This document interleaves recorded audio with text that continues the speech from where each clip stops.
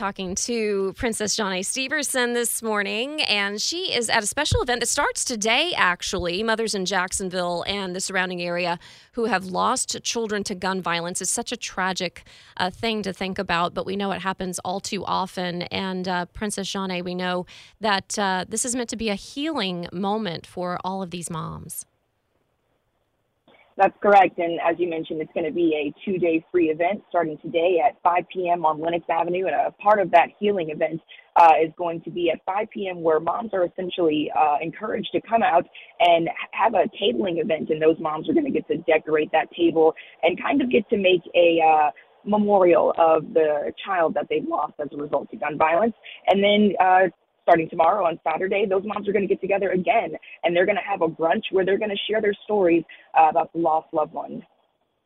Yeah, and there are a few guest speakers that are going to be at this event. That's correct, and one of them is right here at Jack's Local. Her name is Miss Washington. Unfortunately, she lost her son back in 2019. He was gunned down at a party in El Paso, Texas, where he was living with his father. And the ironic part is that his mother, Miss Washington, she sent him to Texas to get away from the gun violence here in Jacksonville. And the even sadder part is she found out about her son's passing just 10 days after she underwent serious surgery when she found out she was diagnosed with breast cancer. It's just so devastating to hear from these folks, but it's something that needs to be heard, as we know, because we have to talk about it in order to hopefully find some sort of end to this violence. And I know that's what these folks are hoping for. So if you want to attend, where do you need to be? What time? Today it will be at Lenox Avenue at 5 p.m. to 8 p.m.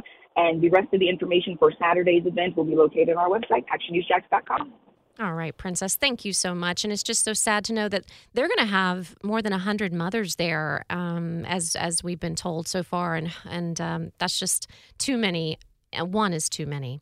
Thanks so much, Princess, for your report this morning. And I hope that we hear from these parents and that they're having some healing moments this weekend, on this Mother's Day weekend.